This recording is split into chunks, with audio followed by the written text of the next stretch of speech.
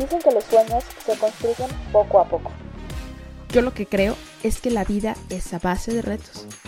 Bienvenido y bienvenida a Más Allá del Reto, el podcast donde juntos inspiraremos comunicando. Con temas de liderazgo, emprendimiento, comunicación, entrevistas y muchísimo más. Acompáñame a demostrar que cuando se es todoterreno, los caminos siempre sobran. Comenzamos. Pues hola, bienvenidos a un episodio más de Más Allá del Reto. Este es su podcast. En este segundo episodio, como se los prometí, con nuestros amigos de Beer in the Woods. En este caso aquí tenemos a Paco el día de hoy y yo estoy muy contenta porque no estamos en donde estábamos la otra vez pasada en este episodio. Muchas cosas cambiaron tanto del lado de la producción como del lado acá de con ustedes. Un placer volverte a tener por acá. No, el placer es nuestro y es un gusto tenerte de nuevo. Ahora visitando Beer in the Woods en Plaza Sania. Ya eres como la madrina, ¿ya? Nos conociste cuando estábamos en la bodega en Pinar. Ahora estamos iniciando la aventura aquí en Plaza Sania, ya con un restaurante, bar, pizzería, ¿no? Ya con toda la experiencia completa que teníamos allá, pero ya ampliada de alguna manera. Sí, con un concepto súper diferente porque cuando nos conocimos, pues yo los conocí en un garage con un equipo súper monstruoso que producía aproximadamente 1,000 litros al mes. Ahora, ¿cuánto producen para poder generar todo esto? Ahorita estamos produciendo 1,000 litros al mes. En ese momento creo que teníamos una producción de 200. La verdad es que sí, se ha vuelto una cuestión monstruosa. Rebasó nuestras expectativas y nunca pensamos que estuviéramos ya haciendo tanta cerveza y tanta hidromiel, pero también nos la estamos tomando. Mucha cerveza y mucha hidromiel se está consumiendo, entonces eso es buena noticia. ¿Qué pasó desde hace un año, 11 de marzo del 2021, al día de hoy, abril del 2022, para que de ese pequeño lugar se trasladaran a esta experiencia diferente de un bar? Porque es un bar, pero no un bar cualquiera, es un bar totalmente diferente. Pues mira, creo que principalmente es lo que no ha pasado, y es que no hemos perdido la esencia. Nuestro objetivo siempre había sido la fabricación de la cerveza, pero crear las experiencias de cerveza e hidromiel, siempre acompañadas de jazz. Y siempre teníamos los videos que nos acompañaban, siempre estábamos probando nuevas bebidas, nuevas hidromieles y escuchando nueva música y siempre enfocados en jazz. Entonces digamos que eso sigue siendo la esencia y la transportamos aquí. Ok. Lo único que no hacemos aquí por ahora son talleres, pero próximamente sí. Ok. Y la cerveza la seguimos haciendo allá en la bodega. Tenemos, digamos que la casa de Beer in the Woods sigue siendo Pinar. Okay. Ahí se siguen haciendo las cervezas y siguen la hidromiel y los talleres. Pero aquí es la nueva casa del jazz de Beer in the Woods, en verdad. ¿Qué es lo que hicimos? ¿Qué es lo que pasó? Continuamos con nuestra creación de experiencias, las degustaciones de los miércoles, los talleres que hacíamos de manera regular, claro, los 2 sábados. Y pues la gente empezó a pedir más, es la verdad. Sí. Y llegó un momento donde nos dijeron, oye, pero y si se amplían, y si las experiencias las dan en un lugar donde sea más fácil acceso. Y en algún momento empezamos a hablar con un tercer socio. Okay.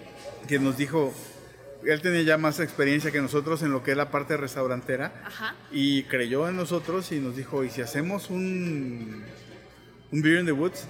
Que al principio era, si bien recuerdas, hacíamos kits de 3, sí, que cambiábamos 15 días. Claro. Entonces la idea original era, pues mira, vamos a poner una bodeguita para que la gente venga a recoger sus kits aquí. Ajá. Y no tenga que ir hasta Pinar. Sí. No, eso no funcionó. La verdad es que el momento de empezar a crearlo fue creciendo y dijimos, oye, ¿y si ponemos cerveza para que puedan consumir ahí? ¿Y si ponemos una pantalla gigante para que puedan ver los videos que a nosotros nos gustan? Y una cosa y otra. ¿Y si ponemos una barra pequeña para poder ver la degustación y que la gente prueba los quesos, las frutas? Sí. Y terminamos haciendo lo que teníamos en la bodega aquí. Con más, digamos, más grande. Ok. O sea, entonces pasó de ser un hobby, como lo habíamos platicado anteriormente, a que la gente ya dijera, queremos más de Beer in the Woods, ¿no? Queremos una experiencia como allá, pero que también nos traigan otro tipo de cosas, ¿no? Y platícanos por qué es un bar distinto. ¿Qué hay en Beer in the Woods Bar que no puedes encontrar en otro bar? Bueno, para empezar, nosotros hacemos todos los productos. O sea, aquí no vas a encontrar Coca-Cola, no vas a encontrar cerveza Corona, ni siquiera una cerveza Minerva. Nosotros hacemos todas las cervezas. De repente tenemos cervezas invitadas de amigos que nos ayudan. Nosotros hacemos todas las pizzas son hechas por nosotros, no son recalentadas. Deliciosas, por cierto. Ni de ningún otro lado. Todos los refrescos los diseñamos nosotros. Toda la hidromiel la hacemos nosotros. Nosotros hacemos todos los productos. Pero al nacer como un hobby, como una pasión, claro, también transportamos esa pasión. Entonces, no es un lugar para que tú vengas a ver fútbol, por ejemplo. Sí. Es un lugar para escuchar jazz. Es un lugar para descubrir música y escuchar músicos que probablemente nunca habías escuchado. Estamos también buscando que vivas una experiencia. Entonces, los martes tenemos swing. Oye, cool. Y viene una pareja a dar clases de swing. Todo el mundo a veces dice, oye, ¿y por qué no salsa? ¿Dónde vas a encontrar swing? Salsa claro, hay mucho, pero swing, dan, ¿no? Swing, transpórtate a los años 50 y vive la experiencia de los años 50 bailando swing. Los jueves tenemos concierto y hago mucho énfasis porque no es música en vivo, es concierto. Claro. Estamos trayendo a los mejores músicos que tiene Guadalajara en jazz. Están haciendo su mayor esfuerzo y tienes músicos de categoría mundial de repente tocando en una plaza comercial, en una pizzería un jueves. Claro. Eso no se da en ningún lado. Exactamente. Y la verdad es que también estamos tratando de democratizar de alguna manera y pueden venir a un concierto de jazz un jueves aquí en Beer in the Woods, niños. Sí. Digamos, sacamos la idea de que un concierto de jazz tiene que ser en un underground, allá sí, en un lugar totalmente oscuro, lleno de humo y donde van a estar tocando el piano. Dices, si entro aquí me van a saltar, ¿no? No, tal vez no, pero es un lugar como que dices, aquí no es un lugar para todos. Claro. Y el jazz es para todos. Sí. Entonces, al ponerlo en la plaza, al ponerlo al público en general, pues lo dejas abierto. Cualquiera persona puede venir, cualquiera puede comerse una pizza y escuchar un concierto de jazz, lo cual sería muy complicado. Tienes que ir a antros donde normalmente a las 11, 12 de la noche es donde empieza escucharse jazz. Aquí no. Sí, claro. Lo puedes escuchar desde las 8:30, tienes un gran grupo de jazz, terminas a las 11, bien comido, te tomas 3 cervezas o 4 y te vas a tu casa. O sea, sí, es diferente. Un punto céntrico. Un punto céntrico. Y estamos experimentando. También, por ejemplo, los sábados, tenemos un DJ que está tomando elementos del jazz y del techno para hacer mezclas. Eso me llamó mucho la atención. De hecho, apenas iba a preguntarte eso, coméntales eso, porque yo nunca lo había escuchado, la verdad. Entonces, cuando me dijiste, me entró muchísimo la curiosidad de decir, ¿y qué es eso? ¿Con qué se come, no? Sí, pues realmente lo que buscamos es que escuches, por ejemplo, unas bandas alemanas de metales con un beat de un DJ para crear una experiencia musical diferente. Okay. Y pues estamos experimentando, no te puedo decir que sea algo que tengamos bien desarrollado, ¿no? Entonces es un DJ jazz, por decirlo así. Y toda nuestra cerveza y toda la hidromiel siempre la fermentamos con música de jazz, siempre decimos, está infusionada en jazz. Entonces nos lo trajimos para acá. Sí, claro. Y esa es nuestra esencia en un lugar más grande, pero aún manteniendo ese corazón, ¿no? Sí, claro. O sea, yo mucha gente le digo, no es un lugar para que vayas a ver fútbol. ¿Por qué? Porque de esos hay muchos, pero un lugar donde vayas a escuchar jazz, exacto, no hay. No es un lugar donde vayas a buscar una cerveza de 20 pesos, por eso hay muchos. Claro. Pero donde vayas a vivir una experiencia, donde puedas probar una cerveza diferente, que cambie cada 15 días. Tenemos destapes de cervezas originales. Okay. Por ejemplo, voy a abrir una. Ok.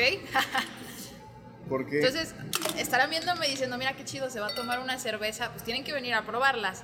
Entonces, no crean, no me tengan envidia, ni tampoco a Paco, dense una vuelta y vénganse a tomar una cerveza. Pero pueden tener envidia también un poquito. También, pero ¿saben qué? Algo importante que recalcar, y ahorita me vas a decir, cuando la otra vez grabamos el episodio, tú mencionabas, o no me acuerdo si fue Micael, el otro socio, nosotros no vamos a comercializar a lo grande. Lo que vas a probar es único e irrepetible, porque tienen una frase que dice... Siempre es la primera vez. Entonces, van a venir a probar una cerveza, pero no se van a volver a tomar esta cerveza. Eso es lo más interesante. Salud. Y seguimos con esa ideología, ¿eh? Y el otro eslogan, que entre más borracho, menos tonto. Ok. Porque la verdad es que la intención es que cada uno de los que formamos el equipo ahora Beer in the Woods, estamos en constante capacitación. Entonces, explicamos cada una de las cervezas. Sí. Por ejemplo, esta es una American Pale Ale. Esta la hicimos en 2021. Ok. Y este tiene unas notas muy amargas y un lúpulo australiano muy, muy específico con el que buscamos eso. Te voy a oler un poco a caramelo, pero tiene una nota resinosa, como si estuvieras oliendo un pino en el bosque. Está muy interesante el sabor, bastante. Y el sabor... olor, de verdad que no van a probar nada igual, no sabe a lo que normalmente tomamos, sinceramente. Yo creo que hasta la gente que ni siquiera en su vida dice no me gusta la cerveza, prueba esto y dice ahora sí me gusta la cerveza, ¿no? Yo creo que una de las cosas que más me emociona a mí desde que iniciamos el proyecto de las catas de Beer in the Woods es la gente que no toma cerveza, cuando viene a tomar cerveza, pero al mismo tiempo le explicas qué está tomando. Claro. Porque es incluso hasta la historia de la cerveza, ¿no? Esa historia es una cerveza alemana que viene de tal estado, una cerveza irlandesa que es... O sea, pleitos con los ingleses, hasta la historia te hace saber un poco más de la cerveza y sentirte parte de la historia. Sí, es que esto es una experiencia y vuelvo a recalcar como lo que tú decías, ¿no? No es un bar cualquiera, no es una cerveza cualquiera, no es una experiencia cualquiera. Creo que el punto aquí de Beer in the Woods y todo lo que están creando es una experiencia diferente, o sea, hacer un diferenciador de todo lo que hay. Creo que es lo que ustedes están generando. Una innovación en algo que ya existe, la cerveza, en algo que ya existe, un bar, pero estás juntando diferentes cosas que en otros lados no lo pueden ver. Estamos contando historias a través del espacio y a través de la bebida y la comida. Esa es nuestra intención. Así es. Vivir experiencias diferentes. Y seamos sinceros, a todos les gusta tomar y comer. Exactamente. Creo que es algo que hacemos todos, ¿no? Sí. Sí, la verdad es que está bastante interesante porque yo sé que, por ejemplo, mi papá es un amante de la cerveza y el otro día que venimos decía, ay, es que es la que está ahí en medio, no se me va a olvidar. Y le decía al muchacho, pues sí, ahí va a estar, pero probablemente cuando vuelva a venir va a haber otra cerveza diferente, así que no se confíen que está en el mismo lugar. ¿De dónde nació eso siempre como la primera vez? Mira, creo que uno, por la curiosidad. Cuando empezamos a hacer cerveza, la verdad es que lo primero que hicimos fue, pues la cerveza que más te gusta es la que quería hacer, ¿no? Éramos un grupo de amigos y, por ejemplo, a mí me gustaba mucho la Porter. Entonces yo quería hacer una Porter. Y luego llegó un momento donde mi gusto dije, oye, ¿y por qué no intento hacer otras cosas para probarlo? Y empezamos a investigar. Yo, muy ñoño, empecé a investigar y decía, hay cervezas de tantos países y probablemente... O sea, próximamente y con pandemia no voy a ir a Alemania a probar una cerveza alemana, ¿no? Claro. Pero puedo intentar hacer una cerveza alemana, a ver a qué sabe. Sí. Puedo intentar hacer una cerveza australiana. Puedo utilizar ingredientes belgas para hacer una cerveza ácida y empezamos a experimentar cada 15 días haciendo cosas nuevas porque la intención como hobby era probarlas. Probar, divertirse, probar y conocer. Divertirnos. Y sí, había cosas que sabían buenas, había cosas que no sabían tan buenas, Claro. pero la probábamos. Incluso yo todavía no soy muy fan de las sours, de la cerveza ácida. Ok. Pero la probamos, intentamos hacerla y nos dimos cuenta que hay miles de técnicas para hacer cerveza. Hay formas de cómo salga bien, formas que salga mal. Y eso lo aprendimos también. Sí. Entonces, se hizo divertido estar haciendo cervezas diferentes y se hizo aburrido tomar la misma cerveza todo el tiempo, ¿no? Claro, sí, claro. Eso es lo que nos hizo decir, ¿sabes qué? Es que debe ser siempre la primera vez, debe sorprenderte cada vez que pruebas una cerveza, sería increíble. Claro. Y Micael y yo, por ejemplo, de repente que tenemos reuniones de trabajo, que vamos a algún bar-restaurante, bueno, ya normalmente son aquí, pero era, ¿sabes qué? Tráeme una cerveza, no me digas cuál es. Sí. Oye, pero ¿qué estilo te gusta? No, tú tráeme, o sea, escoge algo, lo que tengas ahí. Y había lugares donde decían, es que tengo 3,000 etiquetas, escoge una. No importa, tú escógela. Y mi diversión era averiguar qué cerveza era, qué lúpulos tenía, cuál era su amargor, cuál era su nivel de alcohol. Y era divertido. Y ya después nos decían, mira, esta cerveza... Y es más divertido cuando dices, yo dije que era una Red Ale, no, es una Brown Ale. O sea, cosas así. Entonces... dijimos, no, pues lo divertido es, pues, jugar, ¿no? O sea, aprender cosas nuevas, entonces siempre va a ser la primera vez. Y nos enfocamos en eso, ¿no? Ok. Esto está interesante porque creo que es una manera muy inteligente indirectamente de tener, pues, a los clientes súper picados, sobre todo los amantes de la cerveza. Porque como dices tú, ¿no? Pues siempre la cerveza es lo mismo y me gusta, pero ¿por qué no saber que cada día o cada semana que vas a un lugar vas a probar cosas diferentes, ¿no? Y no vas por el simple hecho de voy a ir a tomarme una cerveza más, que normalmente eso vamos a los bares, voy a ir con mis amigos por una cerveza. Aquí voy por una cerveza, pero diferente a la que probé hace unos días. Yo tuve una plática con un amigo hace poco y él me decía, es que no entiendo tu modelo de negocio. Si a mí me gusta una cerveza, ¿por qué no puedo ir otra vez a tomármela? Le digo, mira, es como el cine. Okay. A ti te gusta una película y no vas al cine todos los días a ver la misma película. Claro. ¿Qué vas a ver otra película? Sí. Lo mismo queremos hacer, pero es con... Aquí es la vista, aquí son otros sentidos. Sí. Es el olfato, es también la vista, es el sabor. Disfruta algo nuevo. Y puede ser que la película no sea tan buena, pero la ves. Igual una cerveza. Atrévete a probar algo nuevo, aunque no sea lo de siempre. Claro. Y me dijo, sí, tienes razón. Pero creo que esa es más bien nuestra ideología va hacia allá. Ok. Y no solamente hay cerveza, también hay hidromiel, que muchas personas a raíz del otro episodio me han preguntado ¿y qué es eso, no? Y cuando los dirigía hacia la página y demás, les daba mucha curiosidad porque creo que todavía el hidromiel es como algo medio, pues, diferente, algo que no es muy común, o por lo menos varias gente me preguntó. Entonces, recapitulemos, ¿qué es el hidromiel? Y también aquí lo pueden probar, ¿correcto? Sí, el hidromiel es el fermentado de miel de abeja y agua. Y se le pueden hacer añadidos y tiene diferentes nombres, desde melomel, bragot y algunos otros nombres que se le puede dar. Pero la base es miel de abeja fermentada. Ok. ¿Qué es lo que pasó con la hidromiel? La hidromiel, creo que lo platicamos hace un año. Hace un año. Nació pues realmente por ñoñez y por interés muy personal de hacer la bebida de los vikingos. Claro. Eso y porque Thor tomaba hidromiel, entonces dije, algo ha de tener de bueno. Sí. Y empezamos a hacer la hidromiel, la verdad es que al principio a prueba y error, y encontramos también nuestro propio estilo de hidromiel. Ok. Porque primero probamos 25 tipos de mieles que hay en México. México tiene 400 tipos de mieles registradas ante INEGI. ¿Y cuántas llevan de esas? Nada más tenemos 25, o sea, nos faltan muchísimas. Pero hemos probado desde miel de aguacate, miel flora de diferentes partes de México, miel de cacao, miel de lavanda, miel de mezquite, que es una de nuestras favoritas, miel de nopal, miel de manglar, miel de panal, okay, miel de maderas, de bosques de coníferas. Entonces, cada una de estas nos da diferentes aromas, diferentes sabores. Y empezamos a hacer las combinaciones necesarias. Ajá. Y empezamos a aprender mucho de la miel. Y nos dimos cuenta de que nos gustaba como una bebida con un nivel de alcohol más alto que la cerveza, porque tiene 7 grados de alcohol, pero nos gustaba con carbonatada. Okay. La carbonatación natural para que fuera espumoso, okay, por decirlo así, burbujeante. Y era muy refrescante.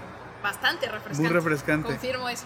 Entonces creamos la marca de la hidromiel y empezamos también a vendérsela a nuestros amigos que nos pedían. Y ahorita la razón también por la que Beer in the Woods tiene concepto fue porque la hidromiel era algo que nos pedían mucho. Okay. Entonces dijimos, vamos a poner un lugar para que la gente conozca la hidromiel. Sí, claro. Y ha sido uno de nuestros productos entre más vendidos, más probados y más aplaudidos, ¿eh?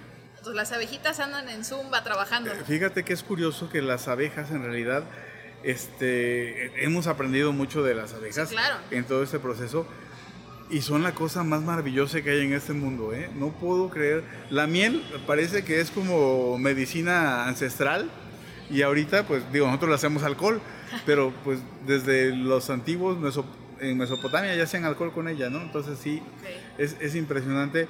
Y los grupos de apicultores de la zona se han acercado a nosotros y nosotros a ellos y estamos generando alianzas, pequeñas alianzas para generar también experiencias de miel. Sí, claro. Entonces, sí, no, es que eso que dices de que llevan 25 y les quedan probar unas 300 pues y tantas más porque hay 400, es una cantidad exagerada. Que yo creo que nadie se imaginaba que existe eso, ¿no? Porque uno sale pues sí, de la miel amarillita que venden, como por ejemplo siempre las abejas, la miel, bla, bla, bla, el panal, pero ahorita que dices, la miel del nopal, ¿cómo? O sea, ¿cómo está eso, no? Pues mira, una cosa que aprendimos que es que, por ejemplo, en Yucatán hay una miel que es una miel de una abeja melipona.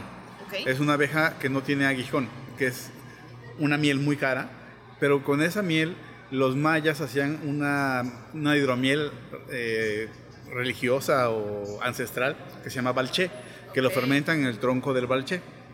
Y nos pusimos a investigar y nos dimos cuenta que no solo ellos, ¿no? Muchísimas culturas tienen bebidas ancestrales basadas en la fermentación de la miel.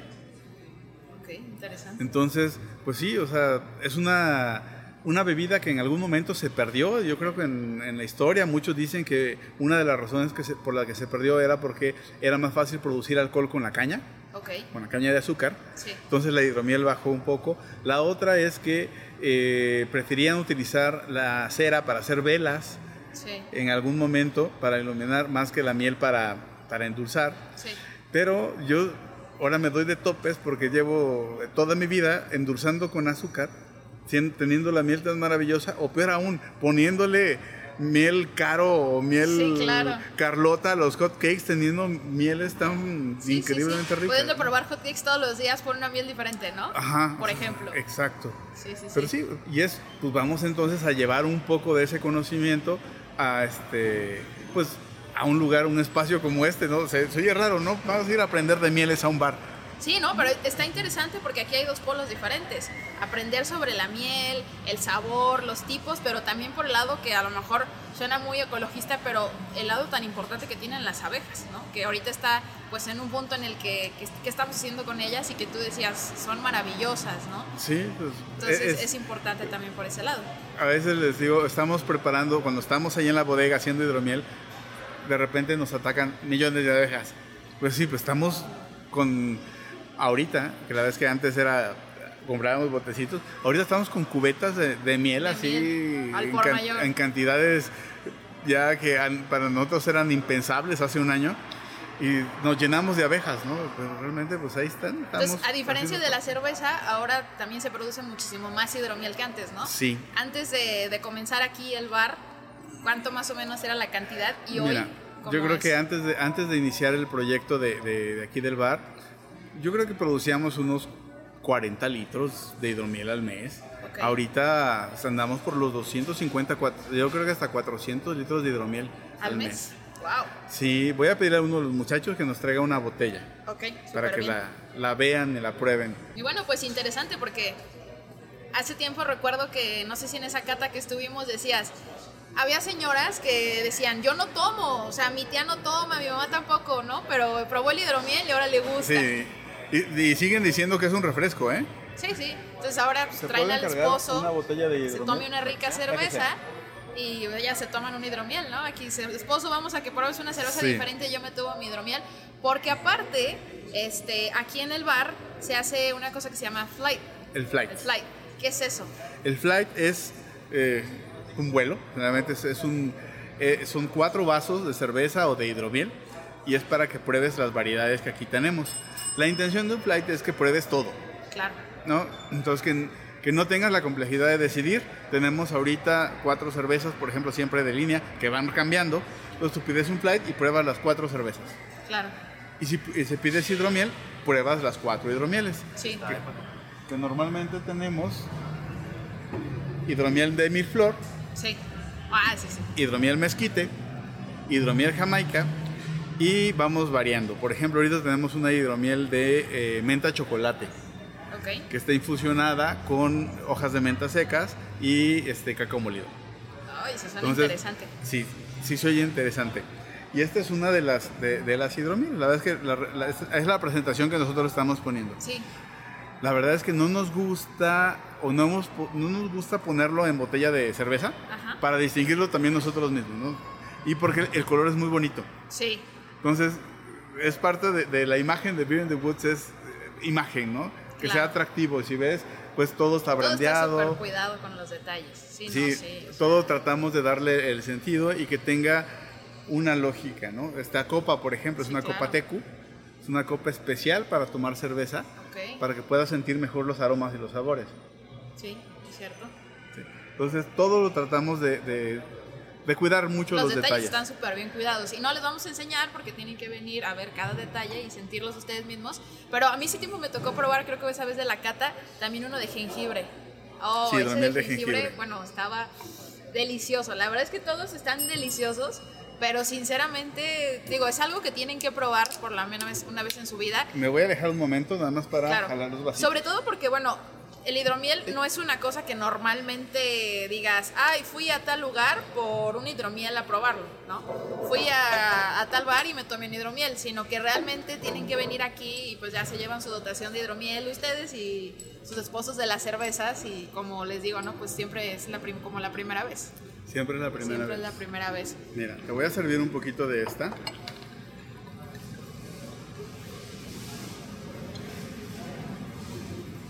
Señoras.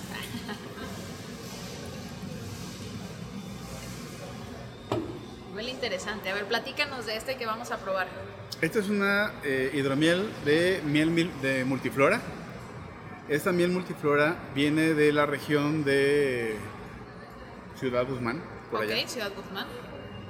Sí, tiene aproximadamente un mes y medio de haber terminado su Ok. fermentación. Huele interesante. Pruébala.